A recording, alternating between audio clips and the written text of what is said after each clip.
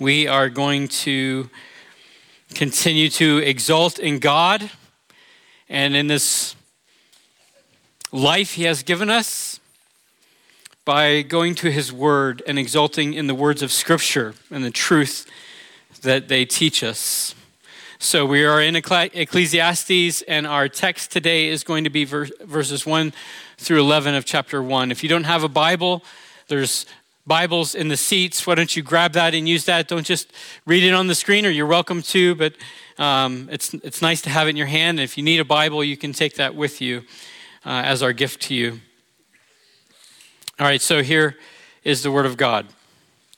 Ecclesiastes 1:1 says, "The words of the preacher, the son of David, king in Jerusalem. Vanity of vanities, says the preacher, vanity of vanities. All is vanity.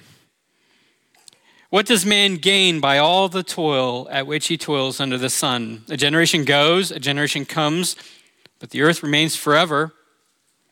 The sun rises, the sun goes down and hastens to the place where it rises. The wind blows to the south and goes around to the north. Around and around goes the wind, and on its circuits the wind returns. All streams run to the sea, but the sea is not full. To the place where streams flow, there they flow again. All things are full of weariness. A man cannot utter it. The eye is not satisfied with seeing, nor the ear filled with hearing. What has been is what will be, and what has been done is what will be done. And there is nothing new under the sun. Is there a thing of which it is said, 'See, this is new'? It has been already in the ages before us. There is no remembrance of former things, nor will there be any remembrance of later things, yet to be among those who come after." Let's pray again. Oh, Father, you know my frame. You know I am but dust, and we are that, and yet you love us and have shown us great mercy and compassion through Jesus Christ. I pray that we would be attuned to that grace today, that you would stir up in our hearts faith in Christ, hope in this life that is but vanity. I pray that you would help me to handle your word well in a way that edifies your people. I pray that your people, this church, we would be edified in the truth of the gospel this morning and the hope that we have in Christ. And I pray that you would bring whatever correction you need to bring to our worldview and our perspective that often gets skewed, often born skewed. Would you invade to change that for us?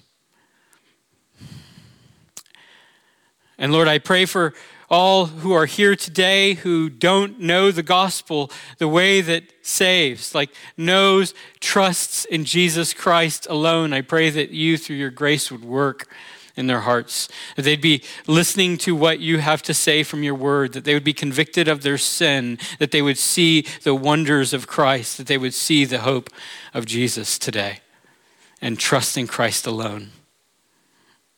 And Lord, I pray that you would encourage Christians to go out into this world, to leave here with their eyes firmly fixed on what is eternal and not what is transient. Thank you for your church, the body of Christ that gathers to worship the name of Christ and to edify and encourage one another. What a gift. It is the dearest place on earth to us. In Jesus' name, amen. So in January, a few weeks before my 49th birthday, I lightheartedly posted on social media that I was about to begin my midlife crisis and I was in need of some ideas, like how to do that well. I posted it then. I was going to use it as a sermon illustration. I don't think I ever did use it as a sermon illustration, so it just sat there waiting to be used today. I did get a lot of helpful ideas, though. A lot of people posted some ideas. I even got the classic go buy a red sports car thing, the treatment that we think of when we think of midlife treatment, crisis. Of course, now I suppose I will have to live almost 100 years old if this is truly my midlife crisis, but whatever. Let's think for a moment about the anatomy of a midlife crisis. The uber reliable informational source Wikipedia defines a midlife crisis as a transition of identity and self-confidence that can occur in middle-aged individuals, typically 40 to 60 years old. It is brought on by the events that highlight a person's growing age, inevitable mortality, and his sense of lack of accomplishment. That sounds about right. For what it's worth, I do think we come to a place in our lives where we begin to look back and see the brevity, like the quickness of it. We look forward and see that too. Doesn't seem like there's all that much time left. And we can begin to wonder about our accomplishments and then ask the questions about purpose and meaning and value and the direction of our lives. I think young people tend to look ahead and see an infinite amount of time. You know what I mean? Young people don't typically have the same kind of turmoil about life's meaning, but then life begins to scream by the 20s and 30s. 30s gives way to the big 40, and then 50s approaching. And I'm maybe being a little autobiographical here, but if you're 50 or older, I bet you can relate.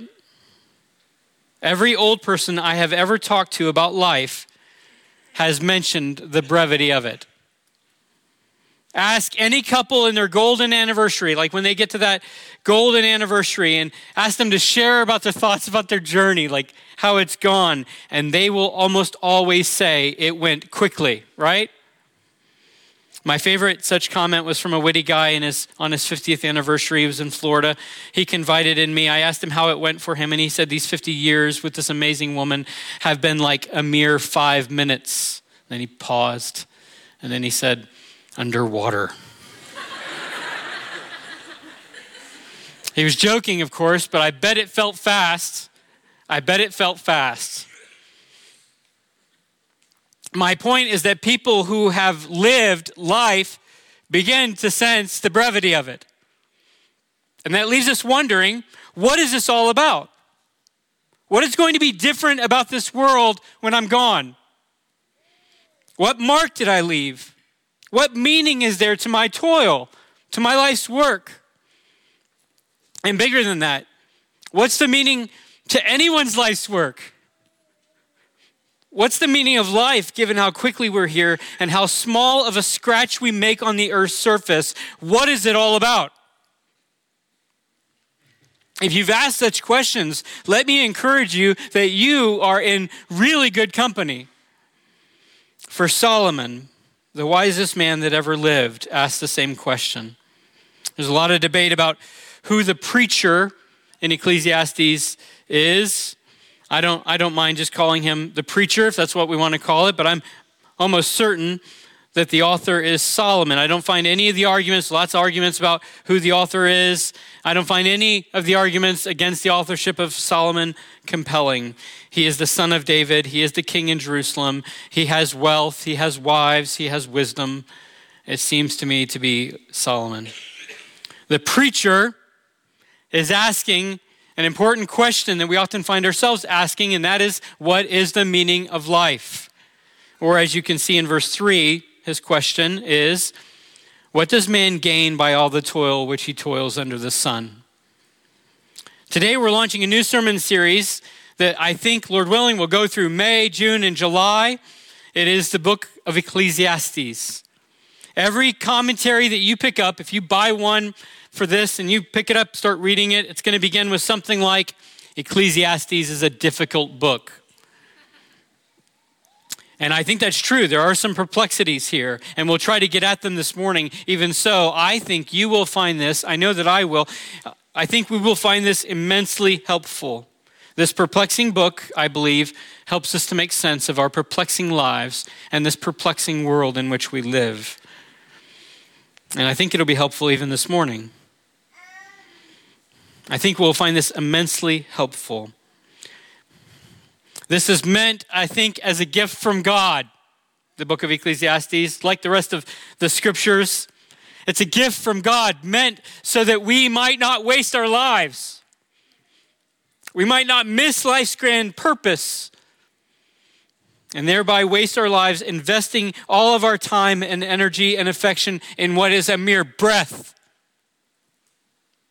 and then dying and being forgotten. I think this study is going to be really good for our church. It will help us to laser in on our purpose as a church in this moment that we have, and not to collectively make the mistake that so many individuals make and many churches make, wasting our collective lives together as a body of believers by setting our hearts and our minds and our hope on what is ultimately a vapor. May I suggest something to you as we do this summer? Whether you are into your midlife crisis already or just kind of kicking the tires a bit, or maybe it's way off, or maybe it's midlife was a long time ago. I want to encourage you to press into this summer with me for your good. Don't just come here on Sundays and hear my sermons or the sermons from the other guys who are going to preach on this. Let this inspired book leave its mark on you and us, on our church. I'll put some commentaries on the Ridgeview Facebook tomorrow. Buy one and read it. Read the text before we get into it. Set your heart to understand this question and the answer that it provides. If you're young, perhaps the Lord will use the worldview correction of Ecclesiastes to help you not waste your life. If you're old, maybe the Lord will be kind in opening your eyes to what is truly significant so that you might live the remaining years that you have well with your confidence and your hope in Jesus. And if you're somewhere in between, this might help you to not buy that red sports car that you don't really want, but instead invest in what lasts forever.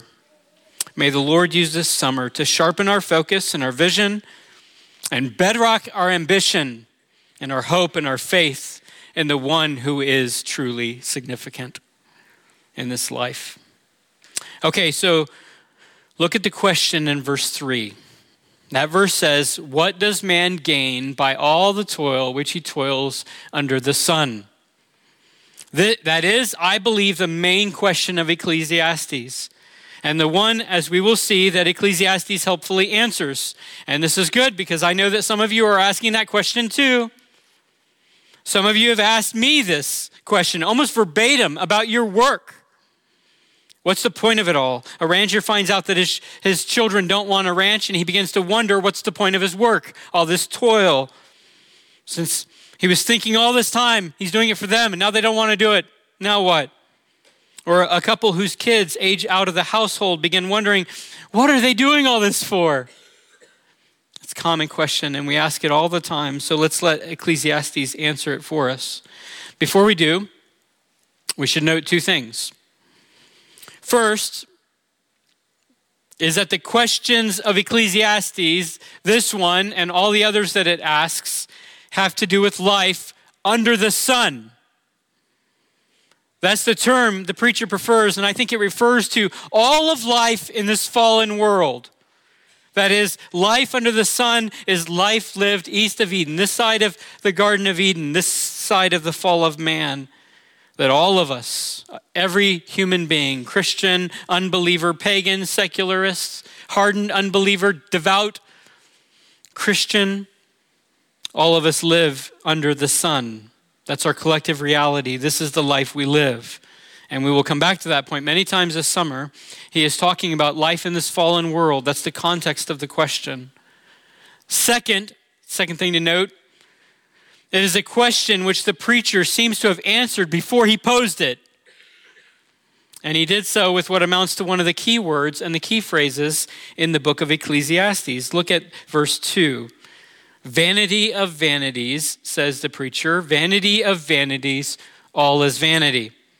I think everything about how we understand Ecclesiastes hinges on how we understand that word, vanity.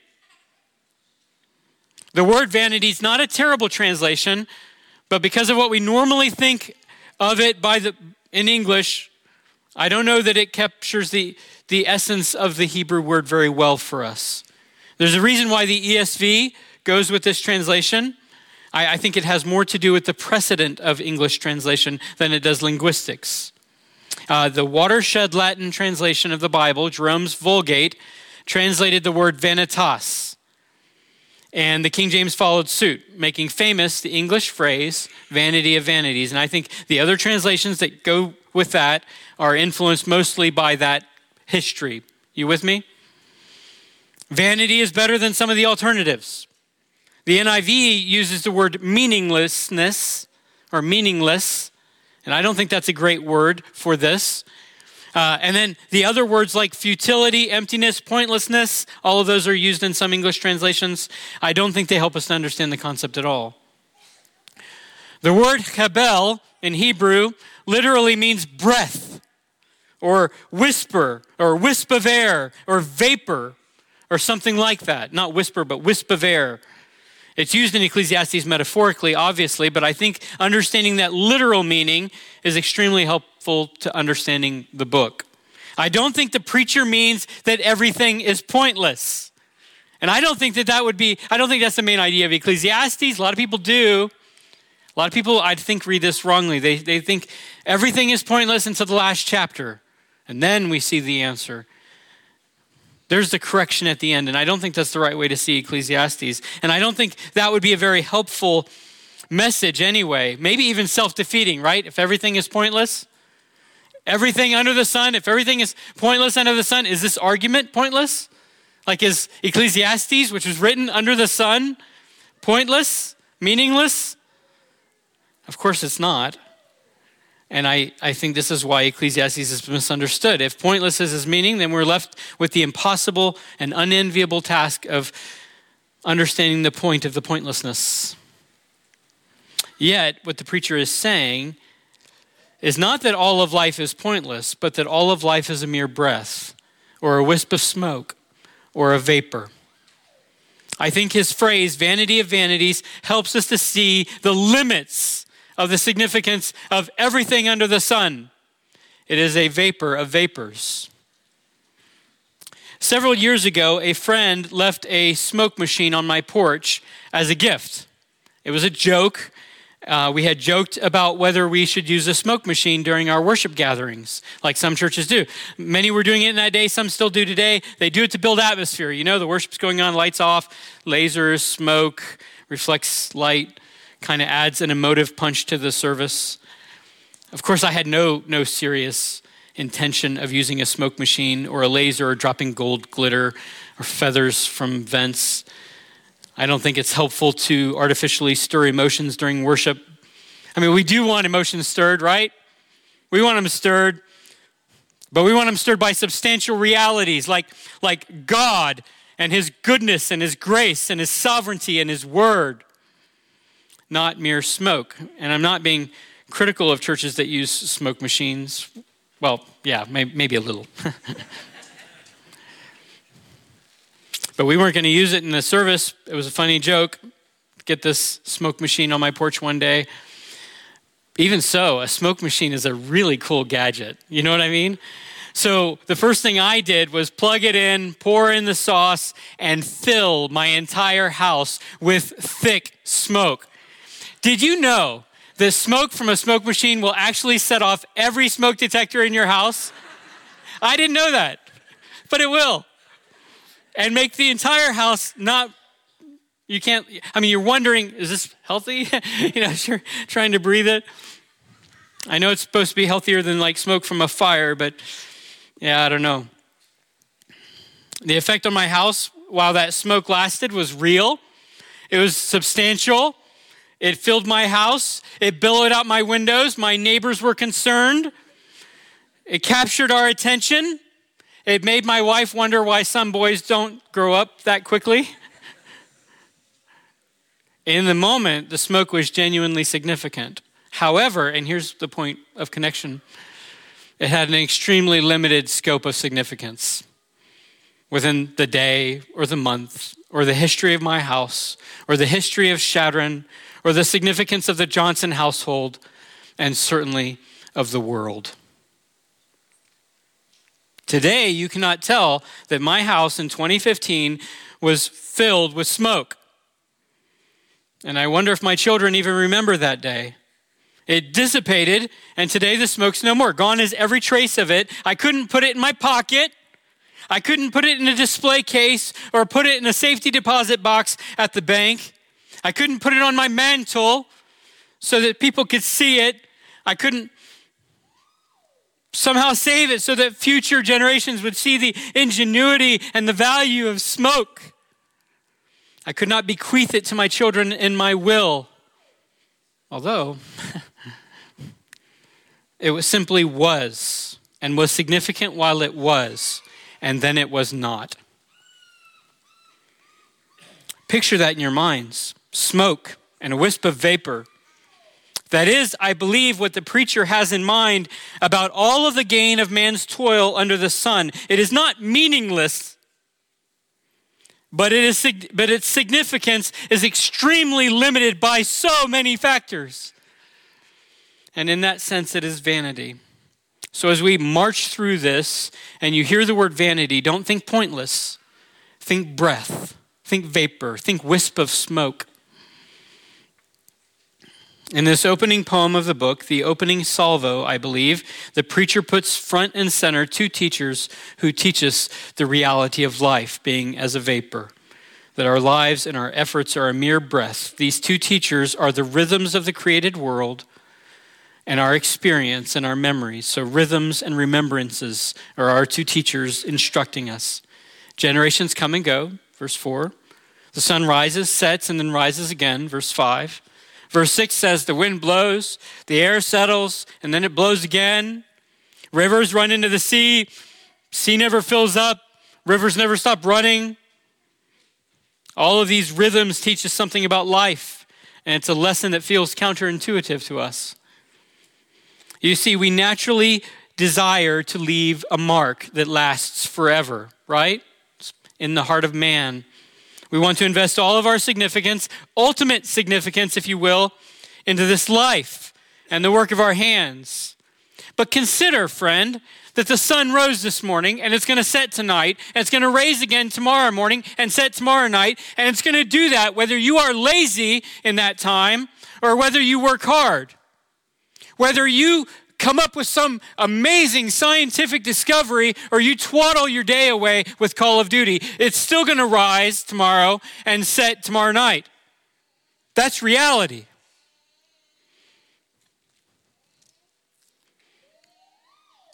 That's what it teaches us.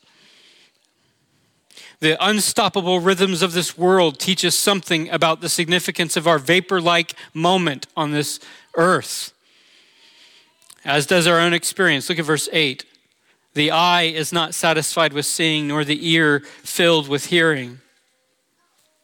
If I preach a great sermon, like today, for example, use your imagination. If I preach a great sermon and I really knock the ball out of the park, as it were, people will probably tell me for days how great and impactful that sermon was. I will get the feeling likely, like my Monday morning blues won't be so blue. I'll get the feeling that this was really significant. And that's a satisfying feeling for a moment. For a moment. No matter how I preach today, 2 months from now, no one's going to be thinking about this sermon anymore. That's reality. Maybe next week. And 50 years from now, follow me, 50 years from now, I will likely be dead, and that sermon will not probably be a thing that people remember. You tracking with me? In fact, you know what people will remember about me, say 50 years from now, or 100 years from now, or 500 years from now? There's a very, very good chance that not only will they not remember the sermon that I preached today, but they will not remember me at all. I know. Now here's the thing. Here's the big paradox of Ecclesiastes. That does not mean that the sermon that I preached today is meaningless. And I'm just using that as an example because that's my work. You can fill in the blank with your life. The herd you raise, the book you write, the students you taught, those kids you reared, the house you built. This does not mean that those things are insignificant. I don't think the preacher wants you to look at your work, the labor that God has given you to accomplish, and think pointless.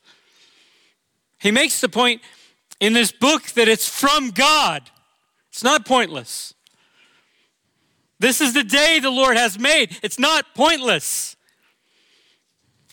But I think he wants you to feel the limits of its significance.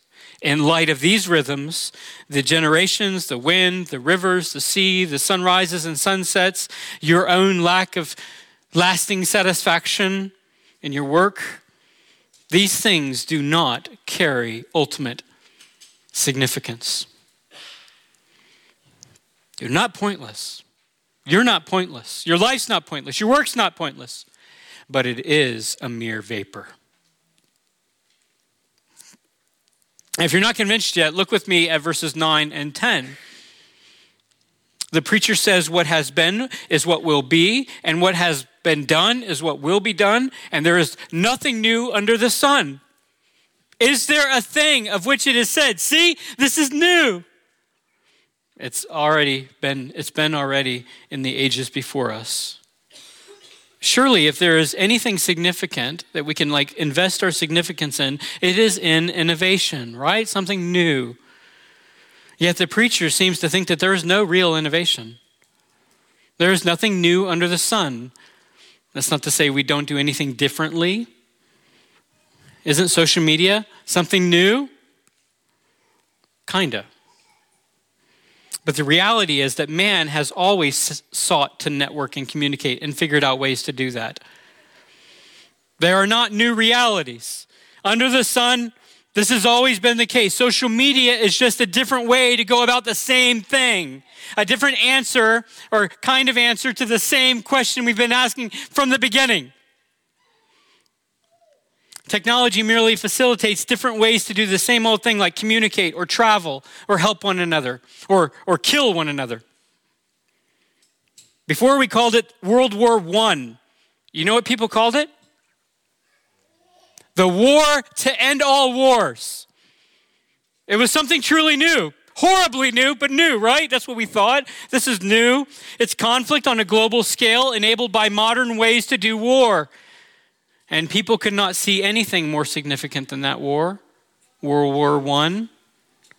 But listen, unless you really like history, my guess is that you know very little about that war. And everyone who fought on all sides of it is dead today. And a few years later, after that war, the war to end all wars was trumped by a new war to end all wars, which later we called World War II. And it was enabled by airplanes and rockets and nuclear bombs and better weapons than the world had ever known until then. Was it significant? Was it new? Never has the world seen such scale of death from conflict. Surely it's new. And we still remember this one because it wasn't that long ago, right? My grandfather fought in World War II, and I knew my grandfather. And my grandfather's little brother was killed in that war. But what significance will my grandchildren think about that war? Neither of those wars were really new. We have been killing one another under the sun since Cain killed Abel with a rock. It's just, we figure out different ways to go about it. With more people involved and longer ranges involved. There's nothing new under the sun. It's all a vapor. So in light of this overall reality that it's all a vapor, how should you view your work? How should you view your life and your efforts? And today, how should we view this moment of ours under the sun? That's the pressing question of Ecclesiastes that we're going to spend our summer, Lord willing, digging into. And the reason why it's such an important question to ask is because we do not want to invest ultimate significance in what ends up being a house of cards, right? You don't want to do that. I hope. I don't want to invest in smoke. It's not a good long-term investment. You can toil and spin your life away and make your mark on this world, and that might feel significant to you and prod you on to give it your whole heart, right? I want to make my mark. I was talking to my wife about it. I said, don't we want to make our mark in this world? And she said, yeah, but then somebody's going to go and build a house on your mark. Then what? Then you will die and you will be forgotten. And then your kids will die and they will be forgotten. And life under the sun and everything in it, the sun will still rise, it'll still set, it'll still go on. We have to see that it is a mere breath. Is there hope?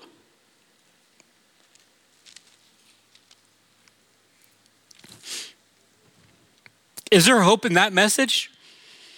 This truth that Ecclesiastes is going to press into us?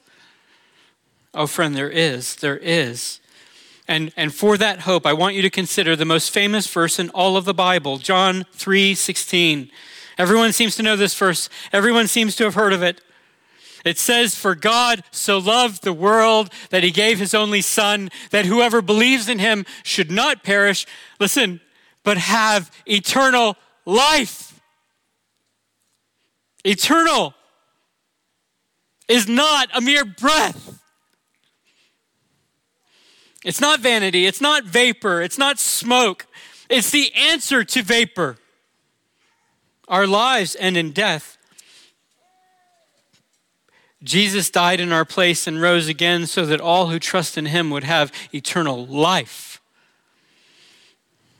I'm going to put all my cards on the table this morning and tell you that the answer to the biggest question in Ecclesiastes, the biggest question in life, is Jesus.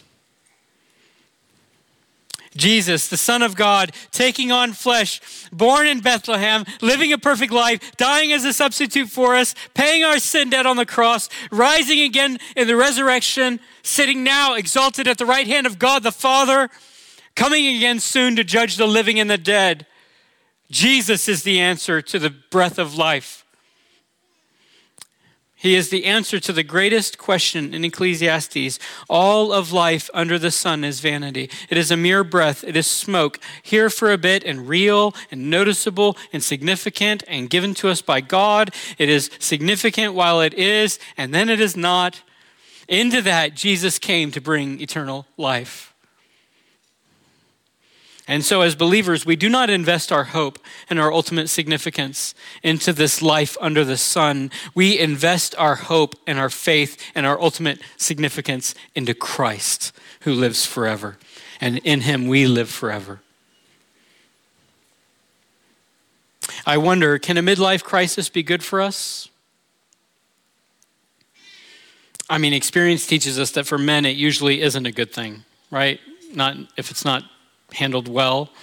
Often a man will take assessment of his life and see the vanity and be discouraged and not see any hope in that vanity, and so then make drastic and hurtful decisions, resolving to live the rest of their lives, and here's the big tragedy of it all, investing in more vanity. They don't see the hope in that vanity, and so many make drastic and hurtful decisions. It's not helpful. But friend, it can be. Taking assessment can be helpful for you. Our low crisis can help us. The perspective of Ecclesiastes is golden. If I have been wasting my heart, my life, my affection, my ambition on smoke, and in that moment of reflection, God presses in on my heart the truth that I can see from Ecclesiastes, and I stop investing in vanity and instead put my eyes on Jesus and make my resolve and set my heart to worship and live with the aim of my life on what is truly significant, then it's helpful. Then it's very good for me. And I think that is the purpose of Ecclesiastes and why we're going to spend this summer here. I want you to have a midlife crisis, even if you're 20. I want you to see this life as a breath. And then set your heart and your mind and your love on what is forever. I think this is meant to humble us. I think this is meant to kill our love of the world and its vain passing pleasures. I think it's meant to fuel our resistance to sin, strengthen us in the moment of temptation. I think it is meant ultimately to lead us to Jesus Christ. You can spend your life kicking against the reality that this life is under the sun. You can spend your life kicking, pushing back on the truth that this is vanity. You can do that. You can live to make your mark, make a name for yourself, be remembered, make lots of money, enjoy a lot of pleasure. But friend, it is still life under the sun. The curse is still the curse. And until it is finally and fully overcome on the day of the Lord, this life under the sun will still be vanity. So Ecclesiastes teaches us that we should spend our lives, or the rest of our lives, knowing that this work of our hands is a mere breath, so that we might fix our eyes and our hearts and our ambition on what is eternal, so that we might fix our eyes on Jesus Christ. Oh, I pray that this little summer midlife crisis will be good for us as a church, good for you as a Christian. Your life is a breath. Jesus is forever. Heaven is forever.